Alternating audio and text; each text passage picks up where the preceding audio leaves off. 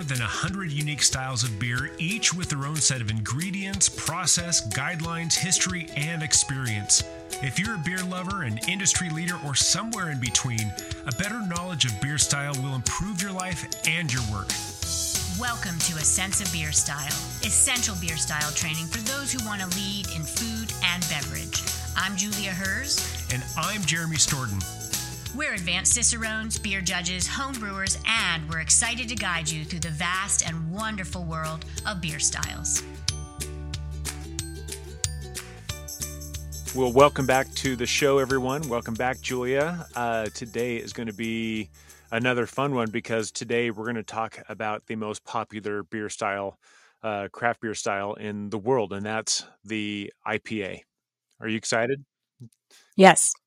Yes. This is yes. a fun thing. Doing a little bit more research on this because, and it used to be an IPA is an IPA is an IPA, and that's not the case anymore. And we're going to get into all the different nuances of the different kinds of IPAs. And anyone who's already working in the beer business, we know there's a difference between British. We know there's a difference between West Coast and East Coast and everything in between. We'll dive more into that as we get to each of the style casts. One thing I want to just shed a little bit of light on, though, is when we talk about the American IPA, according to the 2021 BJCP guidelines, which is what we're using to kind of delineate style from style, is, I love how they really just kind of give a little bit of a credit and respect to the original, the English IPA, the India Pale Ale. That is in its own category. This is not just a generic IPA. This is kind of like an American IPA and its derivatives, to the point where they don't even, they intentionally don't call this American India Pale Ale. This American beer never went to India. It's typically not that pale. They specifically call this IPA. And when we get into its variations, we're going to keep that theme. So when you're listening to this, when you look at different IPAs, we're going to start separating these out into kind of regional IPAs. This one is generically American, with a strong lean toward West Coast, with a strong lean toward American ingredients, and that's how we can start thinking about just the quote unquote base style of American IPA, right, Julia? Yeah. Yes. So speaking of just IPA, let's start talking about ingredients, and then we'll get into the rest. We can and we should. I'll also add that this style, interesting enough, looking at Great American Beer Festival, really didn't come into play as the number one entered style over American Pale Ale till the early 2000s. So it took a while for brewers to have this be popular because the American Pale Ale, which Jeremy and I on Sense of Beer Style have a style cast on, was the most popular, right? From the English ales, then you get American Pale Ale, then you get American IPA, and then you get all of these variants. So I just thought I'd say it's kind of been a slow rise to fame. And classic ingredients, though, this is super great beer style to make, home brewing level and on the pro brewer level. But your basic American pale malt, you can have American or English ale yeast, so it's definitely an ale. You'll get a little more fruity esters with the English ale yeast, a little cleaner with the American. Some sugar additions can be added as kind of an adjunct or fermentable to dry it out. I think there's such a spectrum in this style, and we'll talk about that in the statistics, but I like the ones that finish dry, leave me quenched, refreshed, wanting more. Some are a little bit more kind of junk me up, a little bit higher in residual sugar. And I don't know, those aren't my favorite examples. You could have some caramel or crystal malt, the style guidelines talk about, and you'll get some, pale malt flavors for sure as the base, but a little bit of crystal flavor or malt or caramel flavor is acceptable. And then American, those New World hops, the hops of the tropics, the hops of the forest, tangerine, clementine, orange, citrus, all the way to pineapple, and then leading into the forest of juniper, spruce, pine. That's your range of flavors that you're going to find in these.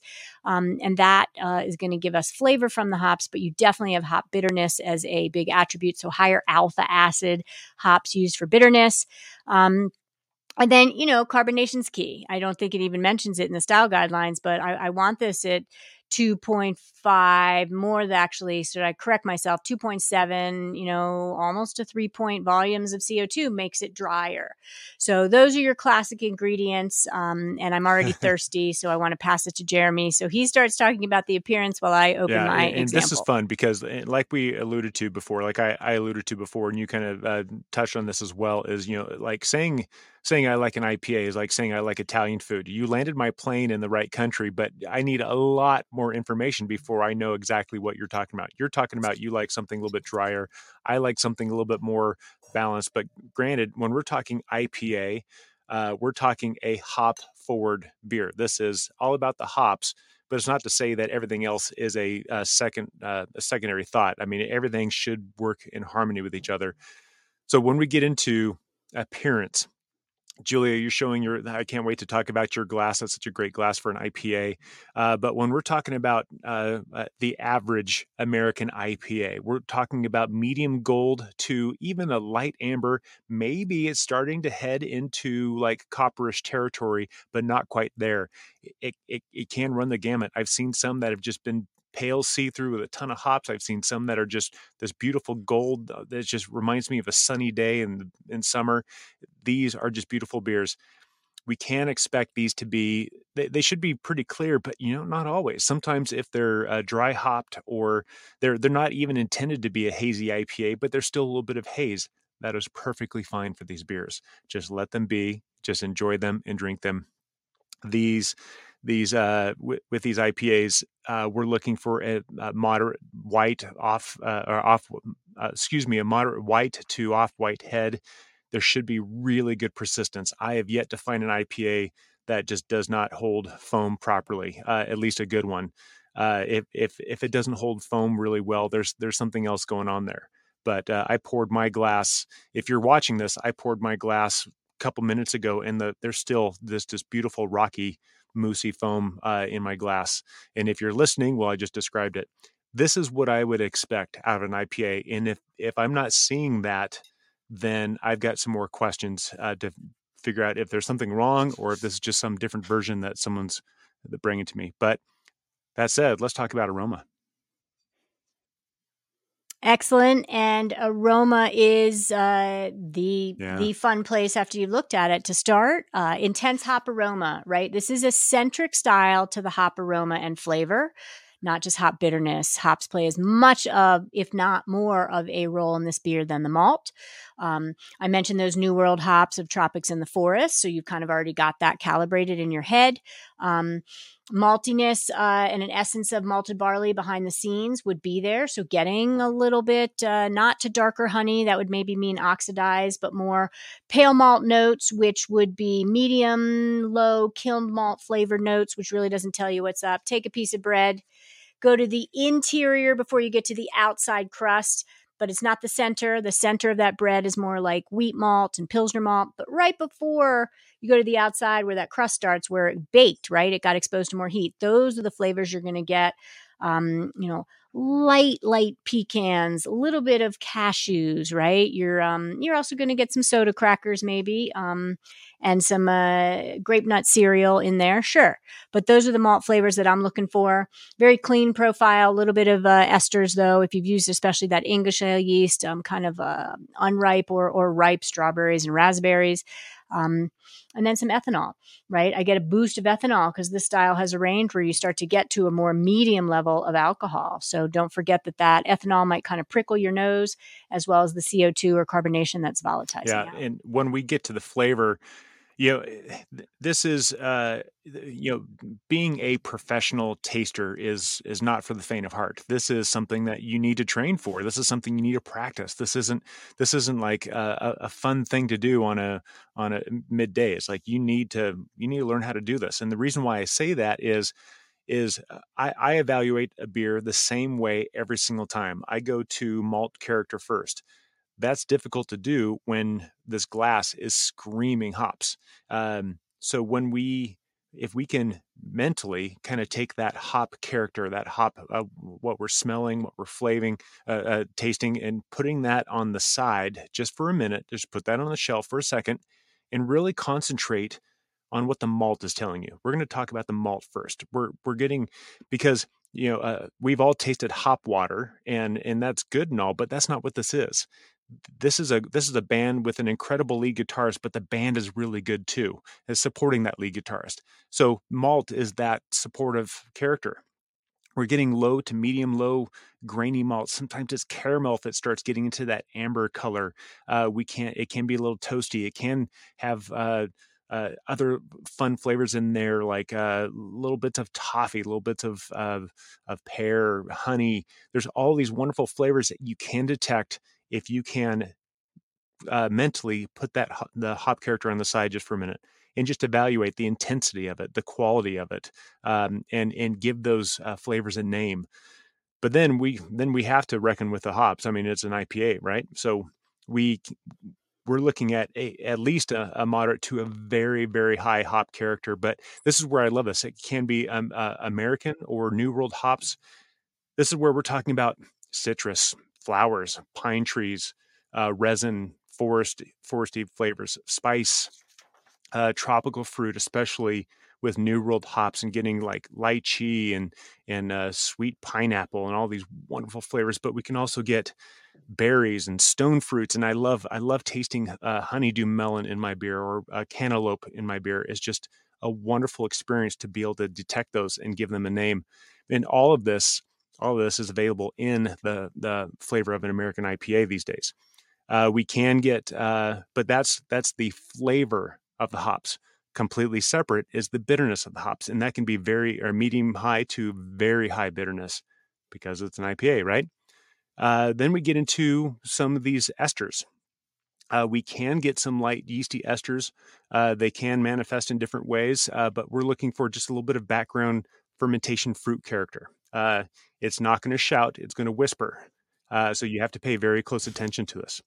And then a dry to a medium dry finish. This is, when we talk about American IPA these days, when there's so many different options, we're starting to talk more about the West Coast IPA. It's a dry to a medium dry finish. It is going to clean up after itself, and it's going to be really nice. It should never be harsh, though. That's the key to these styles. Is any beer that is harsh is not a good beer. This should be smooth. This should be delightful, and having a little bit of clean alcohol on the back end is really nice as well. Should never be fusel. Should never be harsh, like I just said. And this is what we would expect out of a really good American IPA. How about the mouthfeel? I am going to proudly talk about mouthfeel. And I'm also going to note my homebrew version. And I can't recall off the top of my head the full recipe. Homebrewsassociation.org. Find probably what I brewed. Look at that collar of foam. Oh my and head goodness! Look at that. Before we get to mouthfeel. Describe that for people who are tricks. not watching, if you will. Let me do that. 2 tricks for the price of 1. You have a collar of foam. This is the CO2, carbon dioxide, volatilizing out, but it's actually got some hydrostatic power. It is collecting within itself. There's proteins that help this action happen, and it hasn't really dropped much. I keep kind of topping it off. But the 2 tricks for the price of 1. The one trick is you're here to talk about American IPA, and I feel like we're being understated in our tone. Maybe it's our vibe today. Jeremy, let's punch it up. This is the number 1 style. So the second trick though, is tip your pinky into that foam and taste it. And foam is 25% beer. It is much more concentrated on bitterness. When you really want to see how bitter a beer is, you dip your pinky into the collar of foam, because that doesn't really have malt residual sugar balancing it out. It's mostly that essence of the CO2 concentrated by that hydrostatic power and, proteins that were in the beer. So really, it's much more bitter when you taste the foam alone. When you get that residual sugar to balance it, it's sweeter. 2 super trick, put it in your back pocket for later, pull it out at parties and restaurants. Anyway, back to mouthfeel. Medium light to medium body. I don't want it too heavy. I don't want it too dense. I talked about that residual sugar of some of them are just too sweet. And you want it to be smooth. It's not necessarily going to be bitey if it has as much carbonation as I would like. But smooth. And Jeremy, the advancements of today's American IPAs over the ones that really helped establish the style from, say, Anchor Steam and Sierra Nevada and the like, are more oily. they have more hop oils. So you're going to sometimes in the mouthfeel, and the guidelines don't really get into this, is have an essence of those hop oils. And don't be surprised by it. Hop oils, though, often will kill that cholera foam and head retention. So I'm kind of winning on all fronts here. But don't be surprised if it's smooth and a little bit oily. And then, a little bit of warming from that alcohol or ethanol is what you got. And it kind of reminds me, what you were talking about reminds me of tasting the IPAs in the early 2000s going into the 2000 teens, where we had that hops arms race, where the more hops, the better. When IPAs really came into their own and superseded pale ales, it was all about the hops, but not all of them were done well. A lot of them were harsh. A lot of them were where you're not tough unless you can drink this IPA, and it was just sandpaper on your palate. These days, when they're done well, the bitterness should not be anything aggressive. It should just be the soft, delicate, interesting flavor that we can enjoy, and that's the fun part. And when you talk about the mouthfeel, is it should just kind of delicately coat your palate, and it's just wonderful. When we talk about comparing these styles, I mean, we're talking IPA. So first of all, we need to compare this to a pale ale, an American pale ale. And granted, they're going to be very, very close to each other, but an American IPA is naturally going to have more hop character in the forefront, as opposed to being balanced. When we compare this to an English IPA, it's going to have less caramel, less bread, less toast character, and even more hop character in it. And it's going to highlight more American or New World hops than English hops. When we can compare this to like a double IPA, well, double IPA is just going to be bigger, stronger, everything this is, but more so. Really, what this is just a delightful, interesting, sometimes complex base beer that is choosing to feature the beauty of the hops coming through. And so that when we talk about style comparison, we'll compare other specialty IPAs to this, but this is our base beer when we start talking about American IPAs. How about some commercial examples before we head over to some numbers?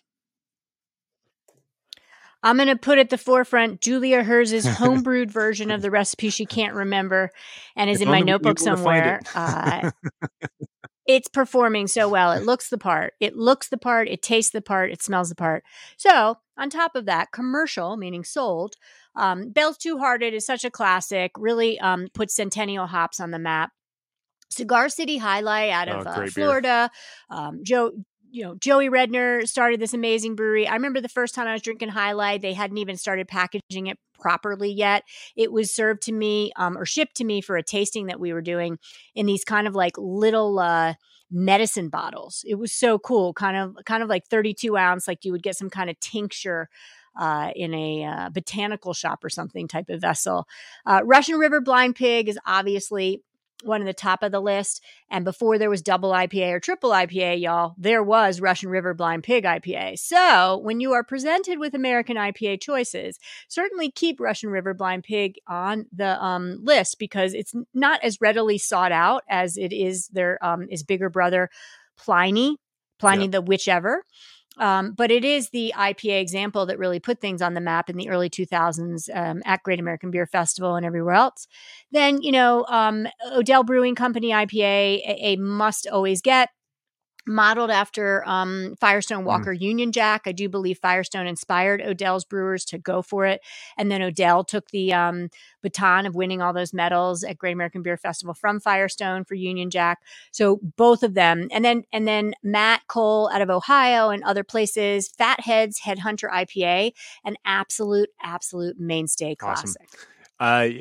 But truth be known is you can find an American IPA at nearly any brewery. And I say nearly because some specialize in German, some specialize in Belgian, some specialize in barrel aged. So not every brewery is going to have an American IPA, but right. But I'm going to challenge and jump in on this. If you're a brewery making an American IPA, it's like being an Italian restaurant and not nailing spaghetti and meatballs. You better nail your IPA if I walk in there and try it. So don't make IPA unless it's going to be balanced, finish a little dry, be within the style guidelines, or don't call it an IPA and make whatever the heck you excellent want. point. If Julie and I walk into your brewery, we know our beer styles. It better come through. Otherwise, we're gonna politely challenge that a little bit. Let's talk about numbers. I'm going to change things up a little bit for this style cast. I want to make a comparison between American IPA and British IPA, where it makes sense. Just to kind of show how much overlap there is, even though they're kind of vastly different beers. There's a lot of similarities there. So we need to be very careful about what we're calling American versus British. And it really comes down to the ingredients that Julia talked about. But when we talk about ABV, a British IPA is going to be from 5 to 7.5 ABV, which is from pretty normal range to elevated. But the American IPA is going to be 5.5 to 7.5. You see how there's just a slight little upward shift on the bottom end? It's almost the same. When we talk about IBUs, the British IPA is 40 to 60, right smack dab in average bitterness territory. The IBUs for American IPA is 40 to 70, so just a slight shift in the upward end. When we talk about the color, they're actually the same, 6 to 14 SRM, or if you're EBC folks, 12 to 28. What I want to drive with that point is numbers wise, they look like the exact same beer. If you're taking a test, if you're taking the advanced Cicerone test, they may show you, here are all the numbers of the beer style. Which beer style is it? You have to have this memorized in your head of what this looks like compared to its nearby neighbors. And so just keep in mind that when you study this, these are some of the details you have to know. When we get to the gravity, we're looking at 1056 to 1070. This is average 5.5% to 7.5%, and the original gravity really reflects that. For the Plato folks, we're looking at 14 to about 17.5. Final gravity is where the rubber hits the road. Julia, you like yours a little bit drier. I like mine somewhat balanced, but not too sweet and full. We're looking at 10.8 to 10.14. Perfect. Everyone wins there. 1010 is that fence that if it falls below, then it's drier. If it falls above, it's a little bit fuller. For the final Plato folks, we're looking at 2 to 3.5. And rounding out the whole Plato thing for amount of alcohol, we're looking at 12 to 14. So you can use these numbers to understand what the beer is going to be like before you order it, before you taste it. But just understand that there's overlap and comparisons that you can draw when you look at these numbers on a graph visually and see how they stack up. And it's really interesting. But that being said, let's talk about the glass and the temp. You've got a great glass for this. I do, Jeremy, and I'm just adding to the mix. Now it's 3 tricks for the price of 1, and I'm going to go off on glassware because I do have the Spiegelau, consulted by Dogfish Head in Sierra Nevada, glass with deliberate ridges that then taper up. Let's talk about this glass, and it's one of the reasons I had such long, stable collar of foam head retention was because of these ridges that then kind of triangulate or vase-like, but in the opposite effect go up, and then you got this bulbous area for the aromatics. This is a beer glass that's made in Germany. I've seen different ounce published numbers, but 19.1 U.S. ounces is what I land on. And it's non-lead crystal, super fun glass to drink it out of. And it's different than the other one that I'm holding up. Yeah, it really is. And this one's the stout glass, right? So this one, Left Hand Brewing, I think did have a hand in it, left hand. And it's different. You see the 2 differences there. It's wider, it's not ridged. The other piece is that there's nucleation sites on the bottom here. Nucleation sites are little etching. That etching on the bottom will create an area for the carbonation to attract and then break out of suspension. And so it will give you more carbonation floating up through the glass, which that then gives you more aromatics. So anyway, glassware, I'm going with the Spiegelau IPA glass. Thank you to Dogfish and Sierra and Spiegelau. And then serving temperature. I don't want this beer. This is not an English IPA or an English barley wine or an English bitter, for that matter. I want this colder, but I don't want it, lager temperatures, that 38 degrees Fahrenheit, I believe 10 Celsius is a place that it all will start because these are commonly obviously found on draft. But I would like this in the mid 40 degree range, and it's fun to have it warm up. Your hand will warm it up as you're holding it out of a certain glass. So the 38 degree Fahrenheit to start is fine, but I'd love a service temperature really of about 45 degrees, but no warmer. If it's a warmer day and a lighter IPA, I'd rather have it in the lower 40s or 5, 6, 7 degrees Celsius. But like you said, and if it's a darker IPA and a colder day, then maybe slightly warmer, like you said, in mid 40s or 6, 7, 8 Celsius. It kind of depends on what's going on. As far as pairing wise goes, I can't think of. I mean, IPA really has some classic pairings. IPA and pizza, IPA and burgers, IPA and carrot cake are just classic, iconic. You talk about the stuff in your book and other books on food pairing. It's just these are the ones that we know are a slam dunk. I've also had this with blue cheese as another classic, iconic pairing. I've had it with a buffalo mozzarella, fresh goat cheese and everything just sings with this particular kind of IPA. So play with it. What are some of your favorites? Yeah, and I love the American IPA with the blue cheese and the veins. Those blue veins in the blue cheese really act as almost additional hops and flavoring and bridge over the alcohol level, and the bitterness in it cuts the fat, the carbonation, uncoat your tongue. Great pairing is that blue cheese. Jeremy's heard this. It's one of the first ways, Jeremy, believe it or not, you and I connected, was one of our first interactions for a formal interview on beer pairing. A dear friend, on that day, a lifetime friendship was created over talking about beer and food.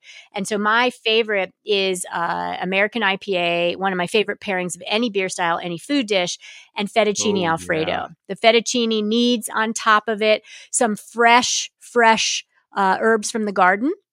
Those herbs become additional notes to the hops, those American hops. You want some dusted sage on top of that fettuccine, maybe some rosemary that's been chopped up. And if I'm saying these words, they should start to elicit what you're going to start to get with some of those more American style hops that tip towards those forest notes.